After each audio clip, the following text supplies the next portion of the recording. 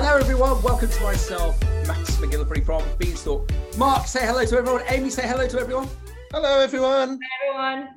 We're just going live with our Healthy and Sustainable Food Group July broadcast, and it's currently midday in the UK, and we've got a smattering of weather everywhere. Where I am in Bury St Edmunds, we just had a biblical rainstorm, so I don't think our farmers are going to be very, very happy. Come on, Mark, we've got to do this because we're British. What's the weather like with you, please, Mark?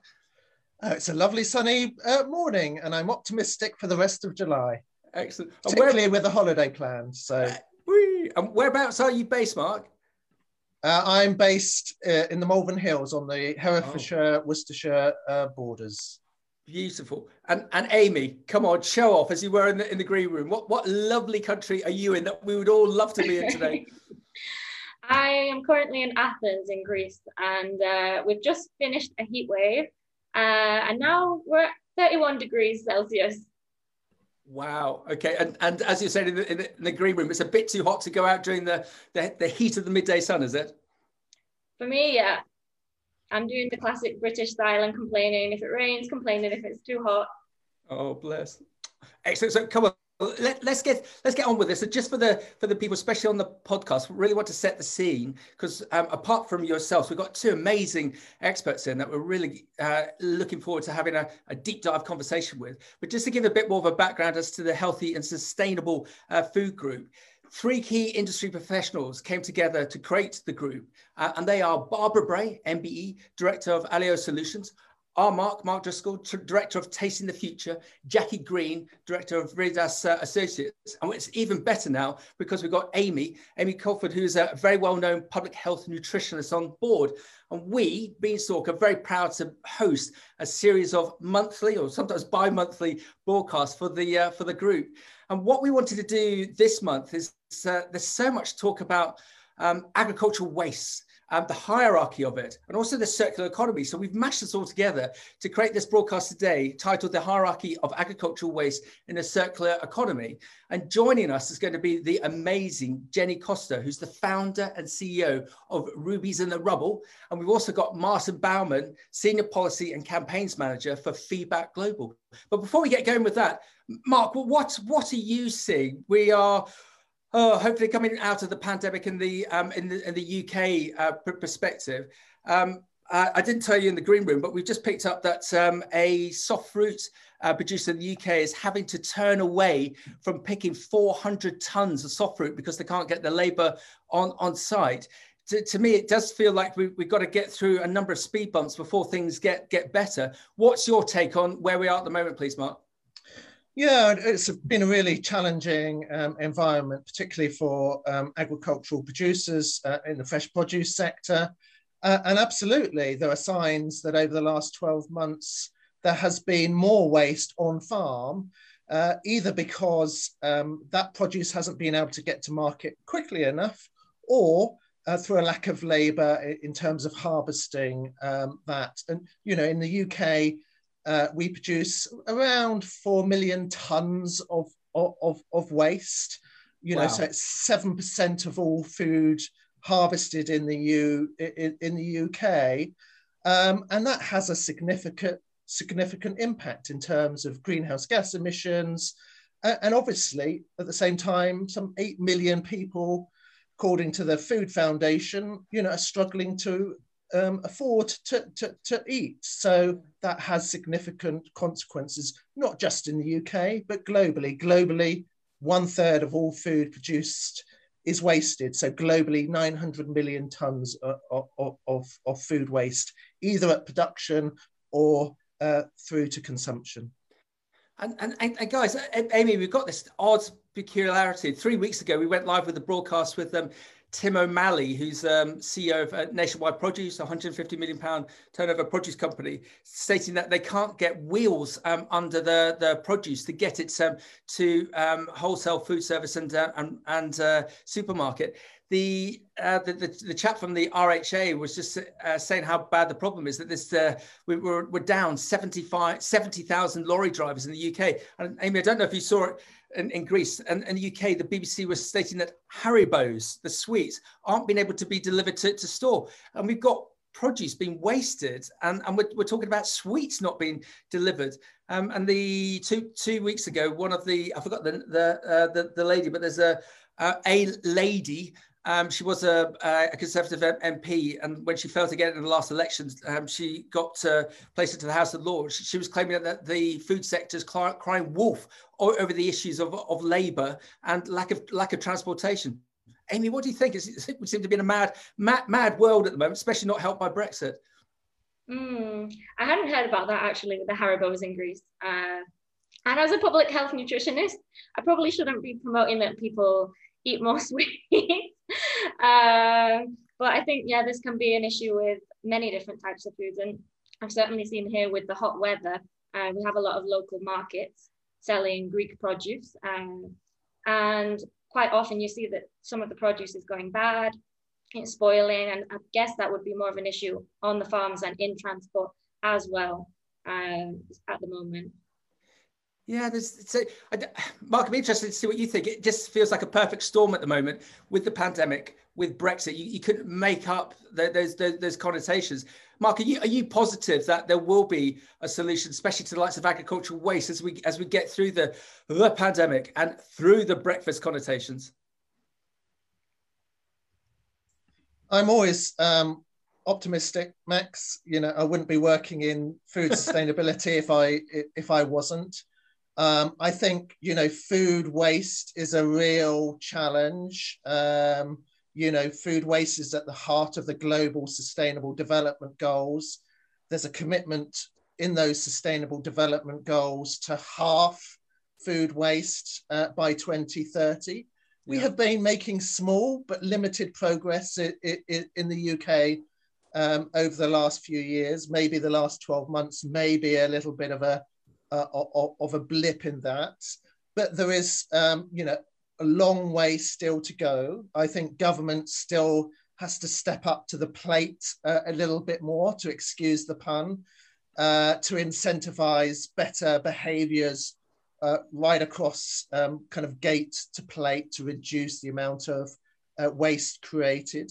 There's a lot of innovation out there. We have some great networks. We have the Food Surplus Network, which helps small businesses and farmers to address food waste. Innovative Farmers is a great network. It's an alliance of non-profit linking farmers with researchers to establish the kind of causes of food waste and loss on farms. So there is a lot of innovation, and we need to push, you know, the interventions much more up the waste hierarchy. So, you know, we need to start with source reduction, stop food being generated, and then, you know, anything that is generated needs to be kind of put back into the food system, fed to animals. We can't, you know, put this to landfill. We did an amazing broadcast about 4 or 5 months ago with South Africa, and we had a great lady who's one of the main buyers for Pick and Pay in South Africa, and she used this very emotive phrase, which has actually been criticised in the UK because a politician stole it, and her expression was "never waste a crisis." And although it might feel a bit doom and gloom in certain aspects at the moment, we're all going to learn from this, and there's going to be some fantastic learnings from that. Amy, Mark, on that side, shall we learn from our experts that you've managed to garner in? So that basis, Jenny, Martin, can you join us? Because as nice as it is hearing from Amy and Mark, we also want to hear from yourselves. So Martin, if it's okay, we'll do ladies first. Jenny, who are you? Tell the world who you are, please. Thank you. I am Jenny, the founder of Rubies in the Rubble. I started Rubies in the Rubble in 2012 off the back of researching food waste. Food waste became a personal passion. I was brought up on a farm and always had, I suppose, food production close to my heart, and then went off to the city, started working, and at the age of about 25, started researching food waste and just realizing I want to make a brand that raises awareness and starts talking about it. Fantastic. Thank you, Jenny. And we're going to come back to Jenny and do a bit more of a deep dive interview because she's got such an interesting and eclectic background, as has Martin. Martin, who are you, please? Hi, I'm Martin. So I work at a group called Feedback. I've spent the best part of a decade campaigning on food waste in various Wow. ways. I worked for 5 years at the Gleaning Network, where we took volunteers down to farms to harvest their surplus, sort of wonky fruit and vegetables, etc., and get those to charities. But I also work in sort of food waste campaigning and trying to hold supermarkets and governments to account for food Well waste, done. try to get some regulation. Fantastic, Mark, Amy, well done. What aren't they brilliant? Can everyone just turn off the videos apart from Jenny? And Jenny, let's you and I have a catch up. And Jenny, if it's okay, I just want to paraphrase some of your background, especially for the people on the podcast, because we do find that people like yourselves are sometimes a little bit modest, and we want to really show off who you are, what your background is, for a couple of specific reasons. So, as you say, you're founder and CEO of Rubies in the Rubble. You graduated with an MA in Mathematics and Economics in 2008 before working in this city for 2 years. And you've always had your heart for sustainability and good food, and launched Rubies in the Rubble in 2011. And you're now into ketchup mayos with the aim of having an even bigger impact with more mainstream everyday products. We have a lot of graduates dialed into this, Jenny. So I just want them to be aware of what you've achieved.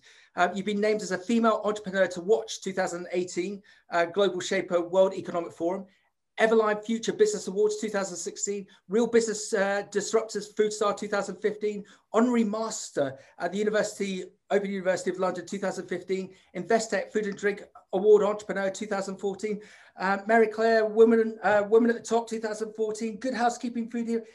Wow, Jenny, you could have gone in to do anything. As he sort of did when he went into the city. Just give us a bit more. What was the magic that created you to go down this route to do good when you could have actually gone off into another direction? You would have made a great solicitor. Why have you gone down this particular route? Why are you looking to make a difference? Tell us. You are very kind, Max. I think people are best or always excel when they do something that they're passionate about. I think that, you know, everybody, whenever you've got a passion for something, you're gonna go 110% on something. And I'm so passionate around this need to value food again. We've got a planet that can feed its people, but yet we're not doing that. We're wasting a third of what we produce. Agriculture is the biggest single largest contributor that we as humans have on our planet and on global warming, and we've got plans to double our food supply chain, but yet we're wasting a third of it, and and yet so many people are going without. And I feel like there needs to be awareness on this piece, and there's got to be change that happens. Okay, and what we've picked up over the last year, be interested to hear your views. We're seeing a lot more of the younger generation when they're making the university or their apprenticeship choices. They want to go down this particular route because they actually want to make a change. They want to do good. Are you seeing that within your network as well? I think it's such an exciting time for businesses with purpose.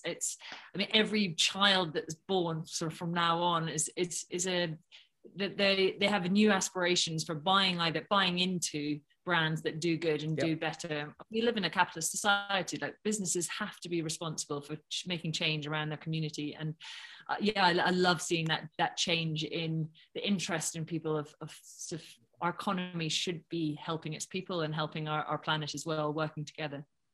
And we've talked about it previously on the Healthy Sustainable Foods broadcast. We're seeing the likes of Legal & General, one of the larger pension investment companies in the UK, on a diversification piece, that they've actually told the major 100 top companies that they invest in that if those companies don't have a diversified board by the end of 2022, they'll withdraw funding. And so we're seeing that societal change happening at a senior level. Are there other aspects that you think could be done, such as that, to encourage not only the younger generation coming through, but those of middle age or slightly older to now make fundamental choices to actually change their buying habits for the good? What would your recommendation be on that front, please? I think there's so many businesses that sustainability especially has a business case to it. I mean, Unilever, for example, they're changing huge, or sustainability is becoming the heart of everything that they do because they see the long-term benefit, and there is change to sustainability to just businesses that do good. I something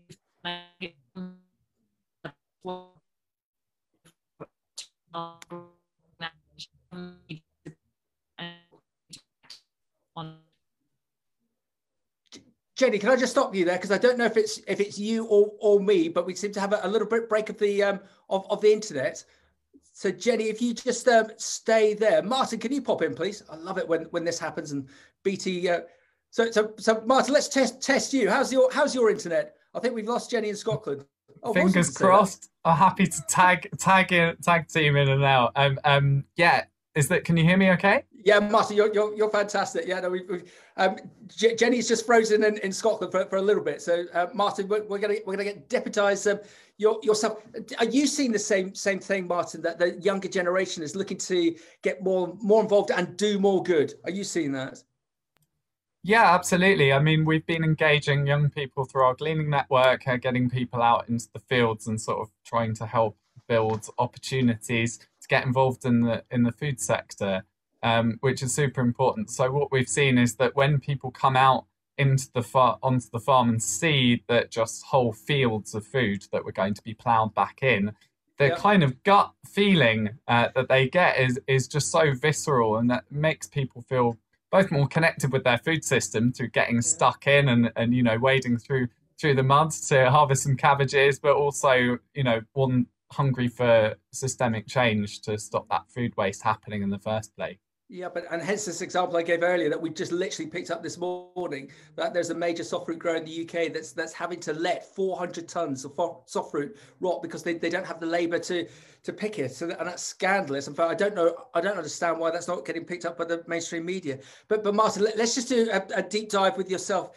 especially for those people on the on the podcast. So you're Senior Policy and Campaigns Manager for Feedback Global, and you've worked in policy and campaigns for a variety of feedback projects focused on food waste, meat, anaerobic digestion, and sustainable animal feed. You were previously Feedback's Pig Idea Policy Officer and Stakeholder Coordinator from 2018 to 19, and the coordinator for Feedback's Gleaning Network, as he just mentioned, between 2011 2017.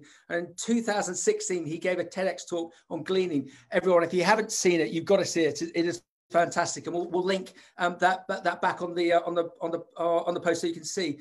You've also worked for This Is Rubbish on the EU food waste campaign, and previously worked on the Stop the Rot campaign. You've also founded a chapter of Food Not Bombs in Southeast London. Martin, a very similar question to the one that I asked Jenny. Did you not ever want to become a solicitor? No, it's the short answer. I guess I had a bit of a weird way into this. So I actually was working at a bookshop and ironically found a copy of Tristram Stewart's iconic book about food waste, founder of Feedback. In fact, ironically about to be thrown away. It was in the damaged stock section of the bookshop. So I was working there at the time and they gave the damaged stock to us for free. So I just read that and was stunned by, similarly to Jenny, the injustice of having all of this food going to waste, all the resources that go into that, all the emissions, but also the huge number of hungry people. So I just wanted to do something about it. It seemed super important to achieve. And just talk to us about Feedback Global. How's it constructed? How many in the team? What's your reach? Tell us all about it, please. Yeah, sure. So we've been going for about a decade. We actually so as I say, we were founded by Tristram Stewart, and we started off doing Feeding the 5,000 events where we feed 5,000 people in Trafalgar Square using food that was wasted to get food waste on the agenda. But since then, we've gone on to do all sorts of stuff. So like the Gleaning Network, where we're taking all these volunteers out to farms to harvest their leftovers. The Pig Idea campaign you mentioned, we're campaigning to reform the law to enable more types of food waste to be fed to animals like pigs and chickens once it's been safely treated.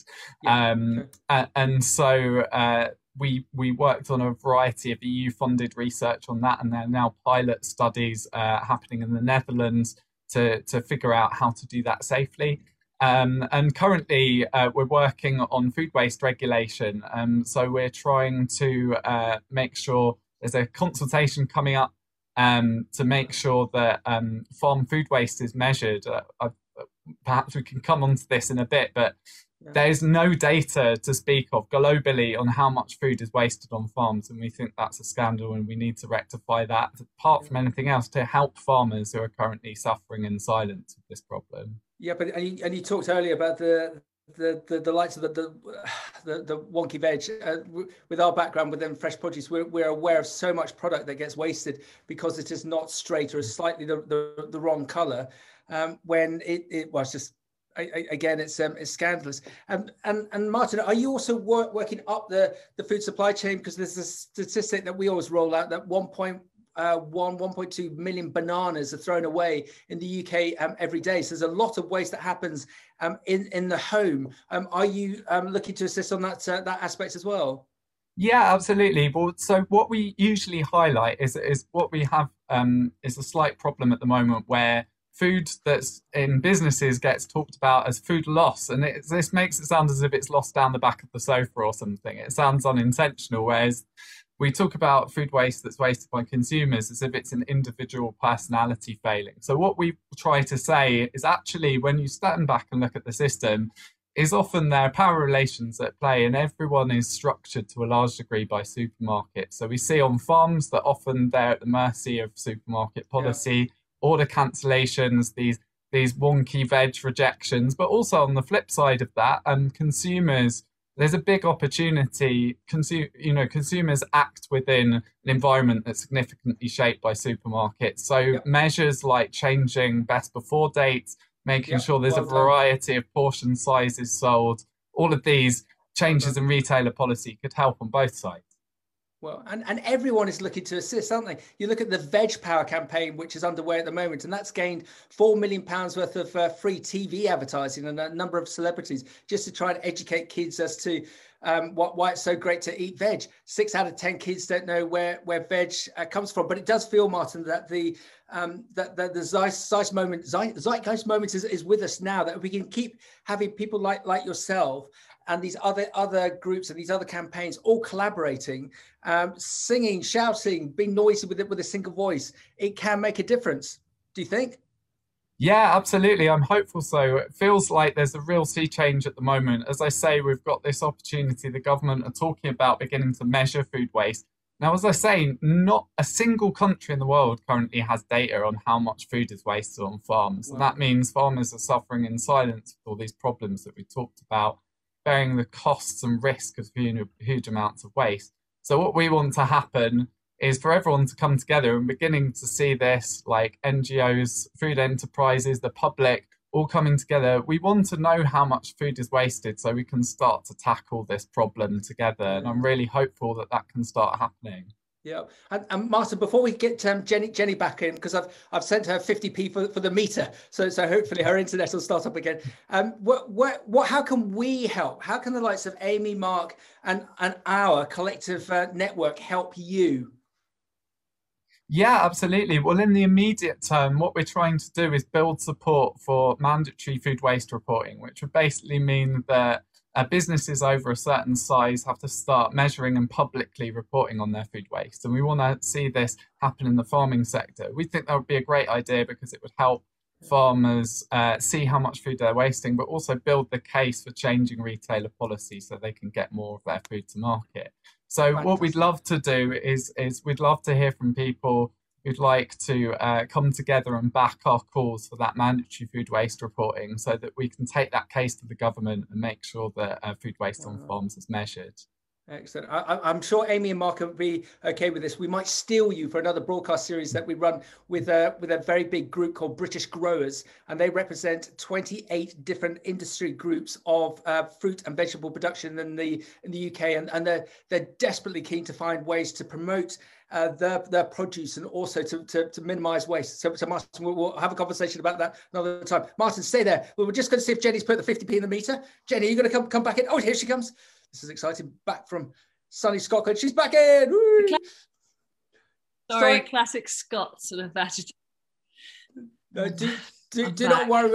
We are totally used to it. But before we went to go into our Q&A, Jenny, I wanted you to show off about your business. Martin, do you want to just turn off your video now that we've got Jenny back in, and you've been our fantastic football substitute for the want of better expression. Jenny, just tell us about Ruby's in the Rubble. How can we purchase from you? Where are you getting your raw ingredients? What's the plans for the future? Tell us all about your business, please. Awesome. Well, as Martin was sort of talking about with the waste on the farm, we work direct with farmers that have surplus, often wrong shape, size, color, but it can just be that they don't have the long enough shelf life to go on a supermarket shelf sitting in somebody else's cupboard. So we work direct with the farmers, and we'll take surplus by the pallet. Hopefully, I saw myself freezing again, but hopefully I'm still here. No, you're fine. And we turn it into the beauty of a condiment, I suppose, is it's the natural way of preserving something. So we will turn it into a chutney, a relish, ketchup, and we also have a mayonnaise range. Excellent. And it's with these broadcast series that we've been doing, we've met so many women who've been able to be so innovative with this food waste area. We've met a lovely lady from Kenya called Alice, who has created a business that's making avocado oil out of waste avocados. So when you're harvesting avocados, there's a rough percentage of 5 to 10% that can't be processed, can't be sent to the UK and Europe, because they're fine, but cosmetically they might be a bit blemished or a bit ugly, so they're not coming over. And they would just been going into landfill. And she created a business around creating avocado oil from that product. And she now employs 150 people, and the bulk of them are women. And they're in a position now where they've managed to make those workers financially secure, and she's desperately trying to find more market avenues in the UK. So coming back to yourself, it's interesting how you have created this success. Where is your, if it's okay to ask, where is your business now, and where are you looking to take it in the future, please? Great. So pre-COVID, 80% of our business was focused on restaurants and pub chains. We sell our ketchup actually as a closed loop solution. So we sell it in bulk to a restaurant. Brilliant. And they refill bottles on the table. And then since COVID, we've launched in Morrison's, in Waitrose, wow. Ocado. But it's interesting, I think you touching on that point of finding solutions to why things are wasted. And often with food supply chain, it's just thinking differently. It's manufacturers are often creating a waste, or there's waste within the supply chain. Yeah. And yet it's got perfect value. And it's just sort of then getting creative and thinking about solutions or how we can utilize that to make sure that it keeps in the food supply chain. Well done, because there's a much used expression that so much profitability is held up within the supply chain, and some of that a significant amount of that's potentially waste. So if you can look to repurpose that waste, because it's not waste, and I love that model that you've managed to, here comes that word, pivot, that you've managed to get into the retail space. So presumably you're very excited about the future, that if you can hold on to that retail space as well as going back into food services, that rapidly picks up, you're going to have a double whammy, are you not? Yeah, it feels like a very exciting time for the brand, especially our ketchup and our mayonnaises are really growing. We're getting them into lots of different places, and raising awareness. The more we sell, the bigger impact we have, the more farmers we can work with. It does feel an extremely exciting time. Fantastic, Jenny. Before we bring everyone back in, how can myself, Amy, Mark, and our collective networks, how can we help you? How can we help Ruby's in the Rubble? Well, I suppose one obvious thing is look out for us, find us on the shelf, share us with friends.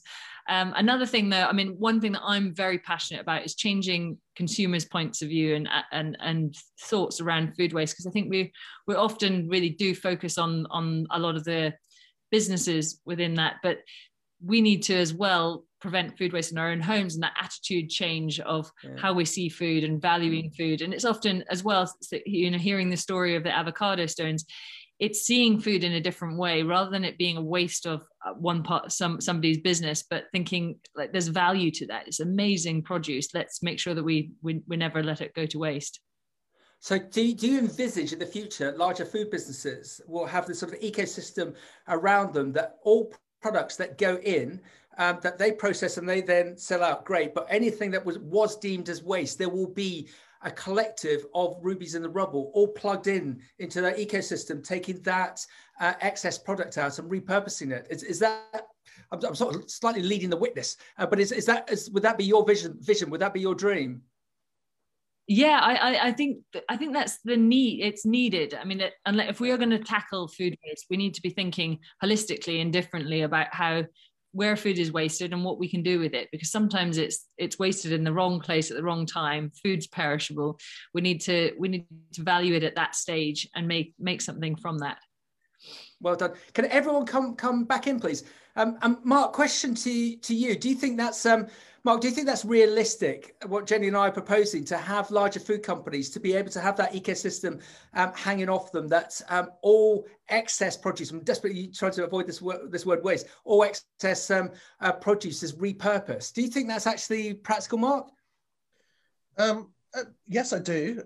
If the incentives are put in place, I think the right incentives have got to be put in place to support businesses to do that. But in a way, you know, again, the first step has to be to stop that in the first place. And if waste is inevitable, then this concept of valorization, so adding value to the waste that's produced and using those valuable nutrients to feed people, has got to be the kind of key priority here, in my view. Amy, what do you think, please?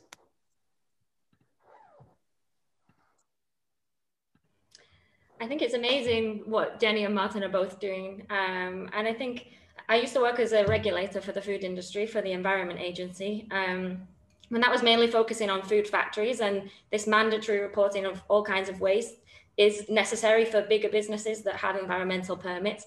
But that's not the case for smaller farms. And I can see where it could be a little bit more difficult for farmers to do that kind of thing, because it takes resources, it needs skill. So I think if we're going to implement this, we need to make sure that the farmers have the support that they need, because it's really important that we get this information.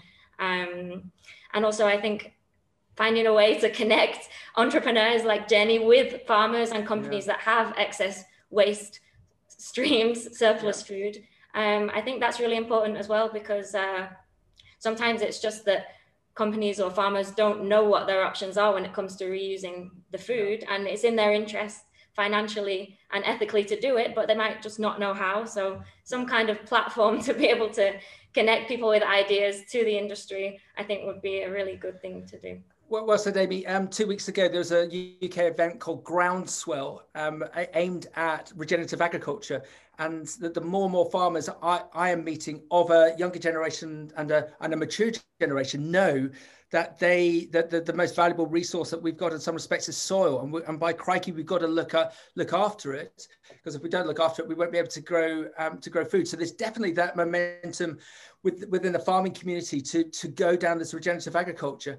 Money, everyone. There's a let's just talk about the elephant in the room. That a number of these growers are getting ridiculously small margins from the retailers. There's been no decent food inflation for years. The retailers tend to use fresh produce, fresh food as a loss leader to get people in to buy that, and then to go further in the store to buy the branded products or the £12 bottle of wine. That's not helping the growers. The growers are of a view that the retailers need to pay them more margin, but the retailers are frightened of breaking cover and increasing the cost of the produce, because they think that's going to scare off the shoppers. And also there's an argument there as to whether they'd actually give any compensation back to the growers. How do we get around this one, that the growers need more money to go down the exercise of regenerative agriculture and looking at food waste? Go on, Jenny. I know it's a horny one, but what do you think? Oh, it's a very difficult one. I mean, in an ideal time, sometimes when you look at the food system, the fact that we've got supermarkets and we've become so far removed from our food supply, and we've scaled it to such a huge degree that only the big farmers survive, is sometimes when you think, when you look at the problem as a whole, we could, if you were buying locally and going back to your farmers markets and things, which is a real idealistic point of view, but that's one sort of angle to it. And the other angle, I sort of think there is a challenge that we are wasting a lot in our own homes, and that food is not valued very much. And actually, if you put the true value of food up, then would people value what they've got? Yeah. See meat as something that they have once or twice, and get back into tin cans, eat fresh fruit as a treat as well. But really sort of is food really priced at the right value? Yeah. Well said. Martin, come on. What's your answer to this one? Growers want more money. Retailers don't want to give them more money. The consumer doesn't want to pay more money. What's the answer? It's a really important point, actually. I think that often gets overlooked, that one of the root problems of food waste on farms is that farmers often are operating on such slim margins that we've encountered farmers who are often, when the price dips too low, particularly when there's a glut, will have to just plow their food back in because they literally will lose money harvesting it. So you're exactly right that one of the main ways that we can reduce food waste on farms is we need to boost the proportion of the value of the food that's getting to the farmer. And I think there we need to see a combination of things like Jenny talked about. Sort of a really encouraging thing with COVID is being seen more direct farmer to consumer box schemes. I think that's fantastic. But within the main food system, we need to see the remit of the Grocers Code Adjudicator extended to protect suppliers from unfair trading practices. And we need to see, things like more cooperatives to give smaller farmers more bargaining power with retailers within the main food system as well. Yeah, Martin, well said. And this has been going on for years. I remember in the late 90s, I was renting a house down in Chichester when I was starting my career. Farmer behind had 25 acres of celery. The market went against him and he had to let it rot. Unfortunately, I was right on the back of that field. I can't eat celery now because I just remember that lingering smell. I'm sure he won't mind. There's a contact of ours called Andrew Johnson, who's previously was a big indoor salad grower, and he was amazed. So he knows the whole intricacies of dealing with retailers. He was amazed when he did a tour around Texas a couple of years ago as to how well the growers protect their margins, and they just have an expression out there: Texas tough. If the retailer isn't going to buy it, they're not going to sell it.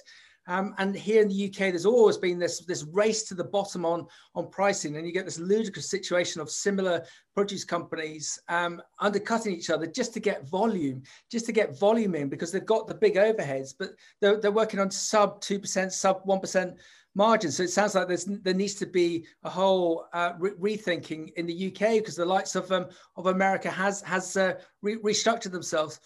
Amy, am I just being naive, or do you think we can see some change on that side? Is money going to, if more money comes through the food system, is that going to help to nullify food waste, do you think, Amy? Well, I think the prices going up is probably inevitable. We can either do it proactively and enable farmers to adopt new practices and things like that, or we can wait until there becomes an ecological crisis and food demand is higher and we can't meet it and the food prices go up anyway. And I think it's better if we take the more proactive approach and invest in a more sustainable food system now, rather than wait until the crisis point. Yeah. Well, Amy, well said. Mark, thoughts? So I don't think money's the only solution. I think food waste is a symptom, in a way, of a kind of broken food system. And like any kind of solution, I don't think there's ever any silver bullet with the issue of food waste. And there's a variety of pull and push mechanisms that are required. I think Jenny's point earlier around valuing food is really, really important. And I think I've mentioned this in previous broadcasts, that increasingly urbanized societies now globally, 50% of us live within towns or cities. We've become quite disconnected from the growing, cooking, preparation of food. Food needs to be bedded into our educational system from preschool, from nursery through to primary, teaching kids how to cook, prepare food, grow food, and because that shapes our own values and therefore ultimately our buying behaviours. If we don't really appreciate the value of food, the effort that's gone into food, the impacts of food from an early stage, then we're not going to be prepared to pay the true cost for healthy foods, all the way through to, you know, in a way, it's a kind of symptom of what I would call a very productivist food system. In a way, subsidies and kind of economic incentives reward food waste. We have to level that kind of playing field, support more shorter value chains, you know, connect consumer more directly with producer. There've been signs of that through COVID. You know, the localization agenda is really, really important all the way through, I think, to, you know, there's some really challenging issues around power and dynamics and that champagne hourglass where retailers, you know, do control and have significant power. So that relationship between growers and retailers is important, as Martin has said, through the Groceries Code Adjudicator, et cetera, et cetera. And well done. Martin, just thank you for mentioning the Grocery Code Adjudicator. We run another broadcast with women in food and farming, and that's I was going to say honoured, hosted by Christine Taken, CBE, who was the previous Grocery Code Adjudicator. And when we were live with them on earlier this week, and I asked her at the intro, what's your view of Morrison's? And so if people aren't aware, or dialing in the UK, Morrison's is help me, Mark, our third, fourth largest retailer. And currently there's a bidding frenzy for them to be bought out. And Christine had dealt heavily with Morrison's as her in her role as Grocery Code Adjudicator, and her view was that she's very worried because of this bidding war, and it's potentially going to go over 10 billion sterling for it to be bought. What's going to happen? These American investors are then just going to strip the thing out. And so there is a speculation, not by her, but by other people that we're talking to, that Morrison's won't exist in 4 or 5 years' time because it will have just been asset stripped. What's going to happen in the short term if there's little old us saying, can our farmers have a little bit more money? And the American investors out of Wall Street with the pinstripe suits and the Maybach cars who are just looking at dollar signs, they're not going to capitulate. And it just feels, I don't know, it just feels like we've got good and bad. We got these investors that just want to, am I going to say the word, just rape these businesses of anything that they can get. Well, there's people like yourselves who are looking to do good within the food system. Jenny, help me. What's the solution? How can we create this good energy to create good and stop these bad investors doing bad things? It's a very hard one to challenge, and there's part of me that it's got to be more noise and more voice coming from the consumer as well, of the demand of what people are expecting and what they're looking for. And there is a lot of power in the way that we consume. And I think this next generation, I get very excited about the shift of sort of using your money as almost a vote for the future that you want to live in. And you've got to buy into the things that you believe in. And supporting businesses that are doing good is a sign of what you want. You want to be to the life that you want to be living. And I think the more consumers can live out what their values and bridge that gap between their sort of their desired values and actually what they do in practice, the more we can make change and we can see the change that we want to do. Yeah. Martin, do you think we can do good? Do you think we can conquer evil? Yeah, absolutely. I think we can. I think one thing we need to do is fundamentally we need to address the power that supermarkets have in the supply chain. I mean, the things you're talking about all come back to this issue. One of the things that we tried to do recently to try and tackle this problem is we collaborated with the Lord of Caithness to table an amendment to the Environment Bill, basically calling on the government to introduce an extended producer responsibility for food waste for supermarkets. And this would basically charge them a levy based on the amount of food waste in UK supply chains, and then that money would be that would give supermarkets an internalized incentive to reduce food waste in their suppliers. And I think we need to see things like this. You know, there's examples like whole crop purchasing where supermarkets take on the costs and risks of food waste rather than leaving that all to the producer. So I think we need to see institutionally through regulation the cost and risks of that farmers are currently taking on internalized within supermarkets, as otherwise it won't become their problem and they'll carry on sort of offloading risks onto their suppliers. Martin, what said, and I've just one of my contacts has just WhatsApped me to totally agree with you, but saying, isn't there a problem, Martin, that politics is so slow? Look how long it took for the sugar tax to come in. How can we speed up politicians? Go on, well, Martin. I think, well, yeah, sure. Well, one of the ways we're trying to do that is raise lots of pressure from the industry, you know, saying we want this. You know, one of the concerns that I'm sure politicians will have about this is, do the industry want this? If we can build enough of a voice from growers themselves saying we want to measure the food waste that's on our farms, excellent, and then change policy, then we create the noise to create that change. So we'd love people to join us in that. Amy, what do you think to that? Looking to encourage growers to not trying to overcomplicate it, but to have a scheme where they can where they can gauge their own waste, and that can be fed up the system. Amy, do you think that's a good solution?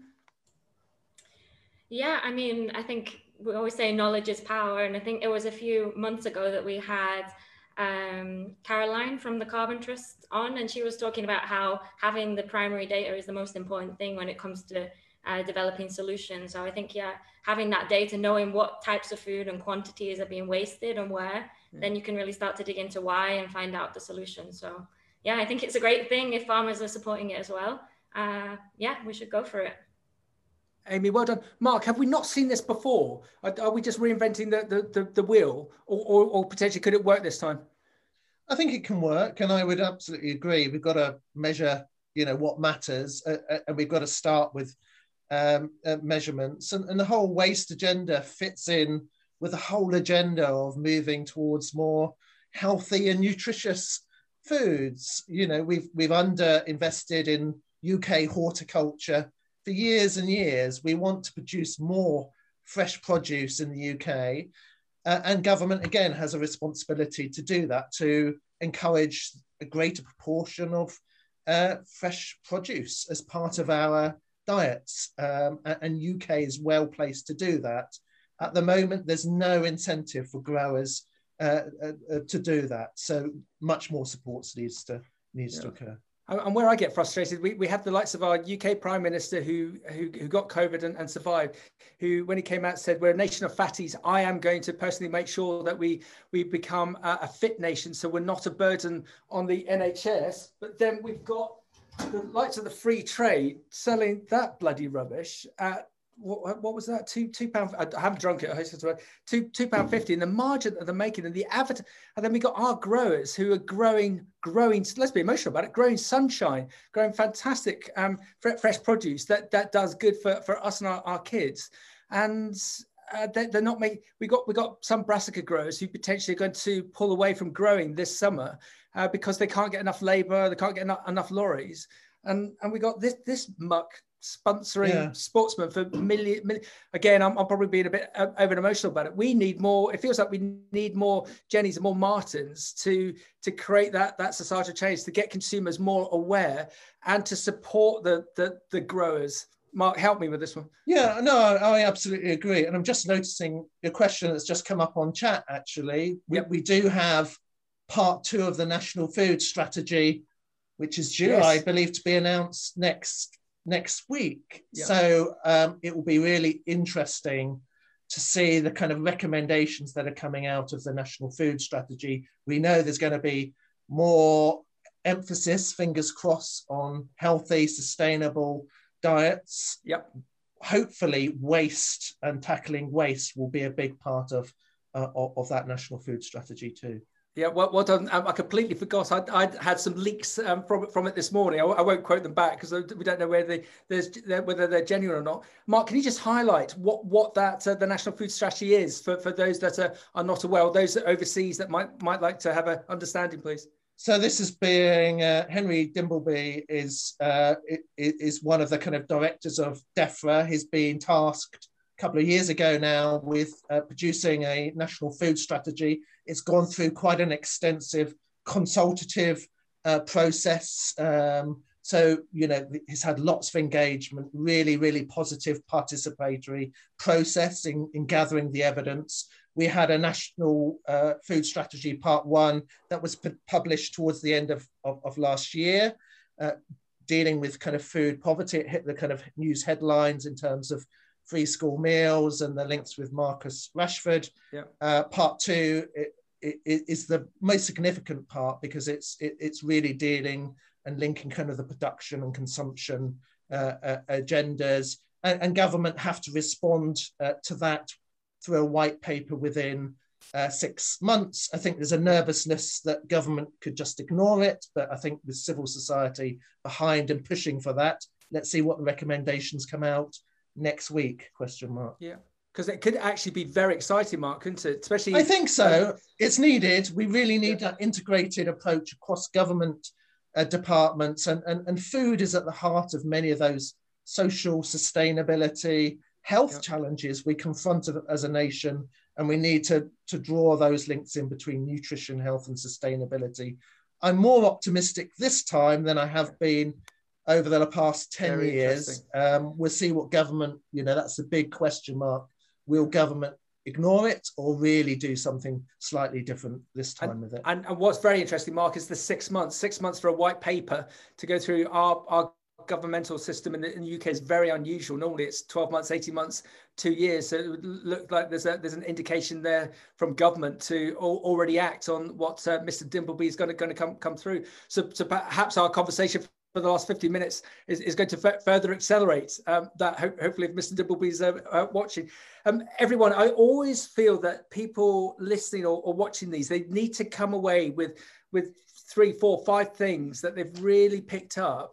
So I'm just going to challenge all of you. What are the 3 or 4 things that you would love to see in the respects of this subject of agricultural waste? How we can minimize it, how we can create a change for the future, how it can be beneficial, not just for the UK, but for perhaps other countries to learn from us. How can we create this change? What are the 3 or 4 things that you would love to see if you had the proverbial magic wand? And Jenny, I'm going to pick on you first. So what do you think?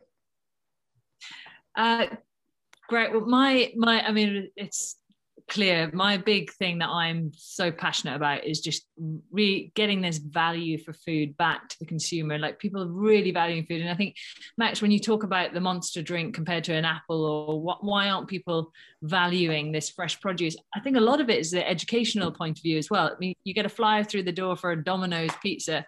It's £20. You think it's a great deal.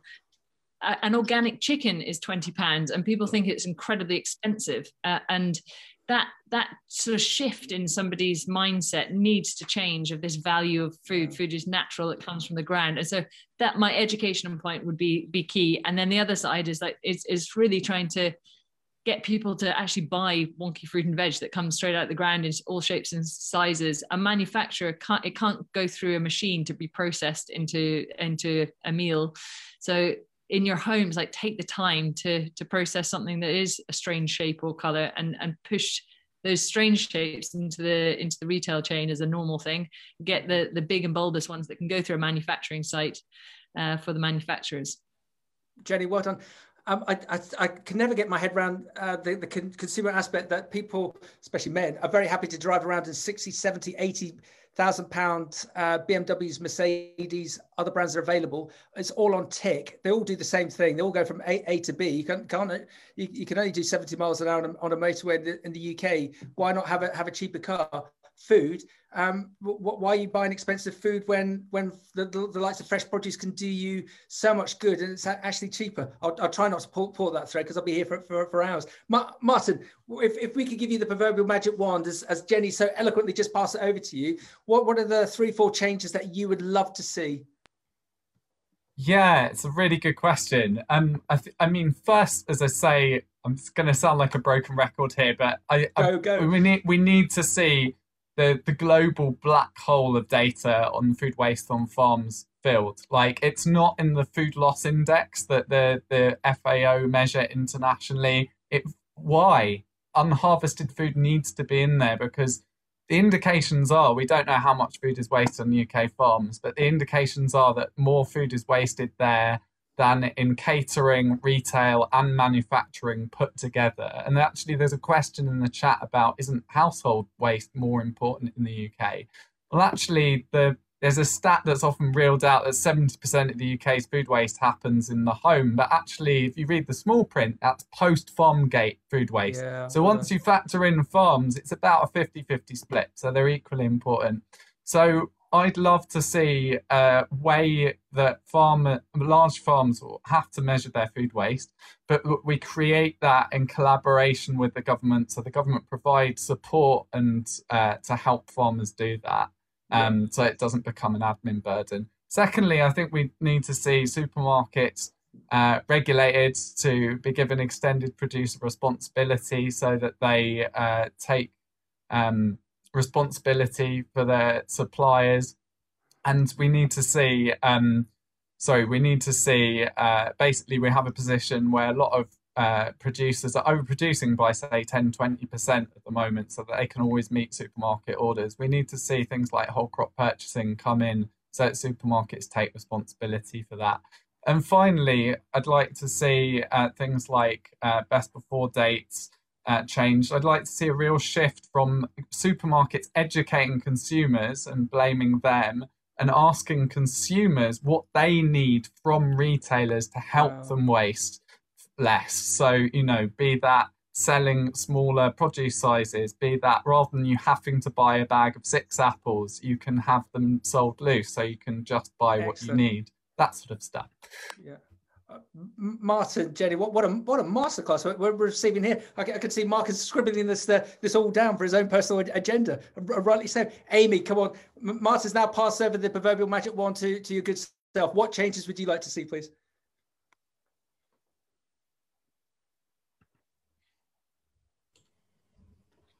I think Jenny and Martin have said quite a bit about the industrial side and the agricultural side, but from public health nutritionist, someone who works with consumers and individuals and families, I guess this idea of being able to wipe the slate clean, get rid of all the brainwashing that people have had when it comes to food and the meaning of food and different brands, and having a download somehow of this connection to the environment and understanding where food comes from and what it does for us. Really, exactly what Jenny said, that increasing the value of food and what nature provides. Yeah. Amy, thank you. Mark, we've learned so much in this last 55 minutes.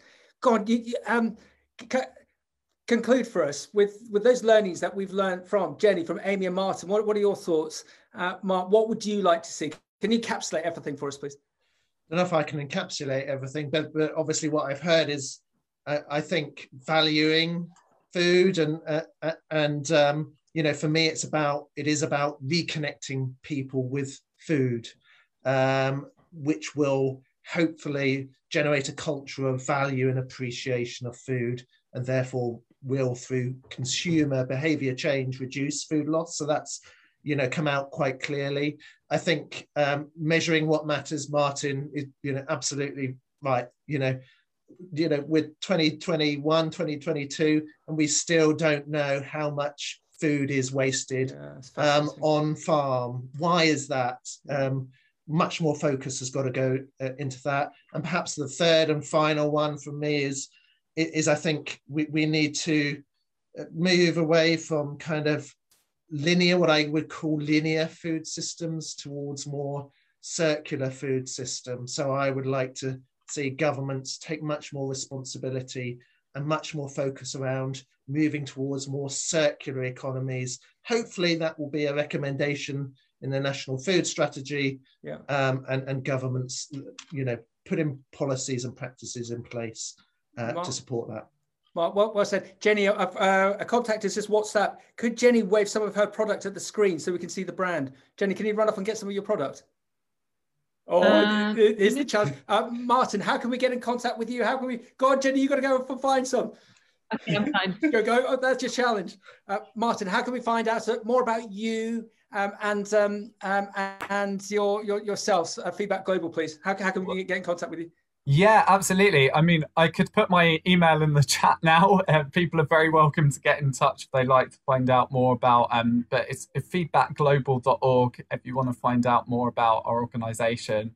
I'll put my email in the chat and would love to hear from people, particularly if you'd like to support mandatory reporting on farms, but especially if you have any ideas for how we could do that in a just way that helps farmers, as we don't want this to become an admin burden. We want it to be a helpful thing. Excellent. And someone's just WhatsApped me to say they love you, Martin. You're doing so much good. Keep it up. Well done. And Jenny, we've got to show off your products. Here we go. Oh, here we go. Look at that. Ruby's in the rubble. Isn't that beautiful? That gorgeous branding. And so where can we buy that, please? Just remind us of your resale outlets. You can buy it on, this is great for me, my website, on Ocado, Morrison's, Waitrose, Amazon, and hopefully in a pub near you. Excellent. WhatsApp, can she show them off again? Off you go. Go on, Jenny. Again? Yeah. Right. Yeah, you're creating an audience here. We'll just spotlight you. Look at that. And I'm going to go out and buy them today, but I just tell us honestly, are they amazing? Are they beautiful? I'm completely obsessed with them. So yeah, I'd love to be challenged if anyone else is not. Try and give them a go. What would you recommend that we have your tomato sauce on, please? The tomato ketchup we've taken 1.5 years to develop, so that it tastes like what you expect from a ketchup, to take on the nation's favorite. It's better for you, better for the planet. It's got half the amount of sugar in. It's got surplus pears in there. It's absolutely fantastic. Okay, everyone, we all know where we're going this afternoon. We're going to Waitrose. Other stores are available. So just before we wrap up, we always ask this question: what is your favorite fresh produce? Martin, you go first, please. Oh God, I wasn't expecting this. The good old-fashioned apple, I think. Fantastic. Excellent. Amy, what about yourself? Well, now I'm living in Greece. I can access melons that are grown in Greece. And when I was in the UK, I really tried not to buy them, or as little as possible, because it's not very sustainable. So I have to say right now, while it's summer, any type of melons. Oh, fantastic. I'm so jealous. And come on, Jenny, what's your favourite fresh produce? I'm much more of a savoury. Aubergine is a huge. I mean, we go crazy for it in our family. Excellent. And Mark, I don't know. I must have asked you this question before. What's your favourite fresh produce? Tomato picked fresh from the vine. There we go. To conclude. Well done, everyone. This has been a fascinating conversation. We've learned so much. And all credit to Amy and Mark, and to the other members of the Healthy and Sustainable Food Group for getting Martin and Jenny. Just been amazing. Let's see what happens in the next couple of months with everything that's going on. It does feel like we are on a positive track to change, with some of those evil people out there, but with people with so much passion and energy and stamina and perseverance, with the likes of Martin, Amy, Jenny and Mark. I think we're in good hands. Everyone, thank you very much for your time, and hopefully we'll see you next week when we've perhaps won the football, but let's see what happens. Thank you, everyone. Bye. Thank you. Well done, Thank you, everyone. Bye. Bye.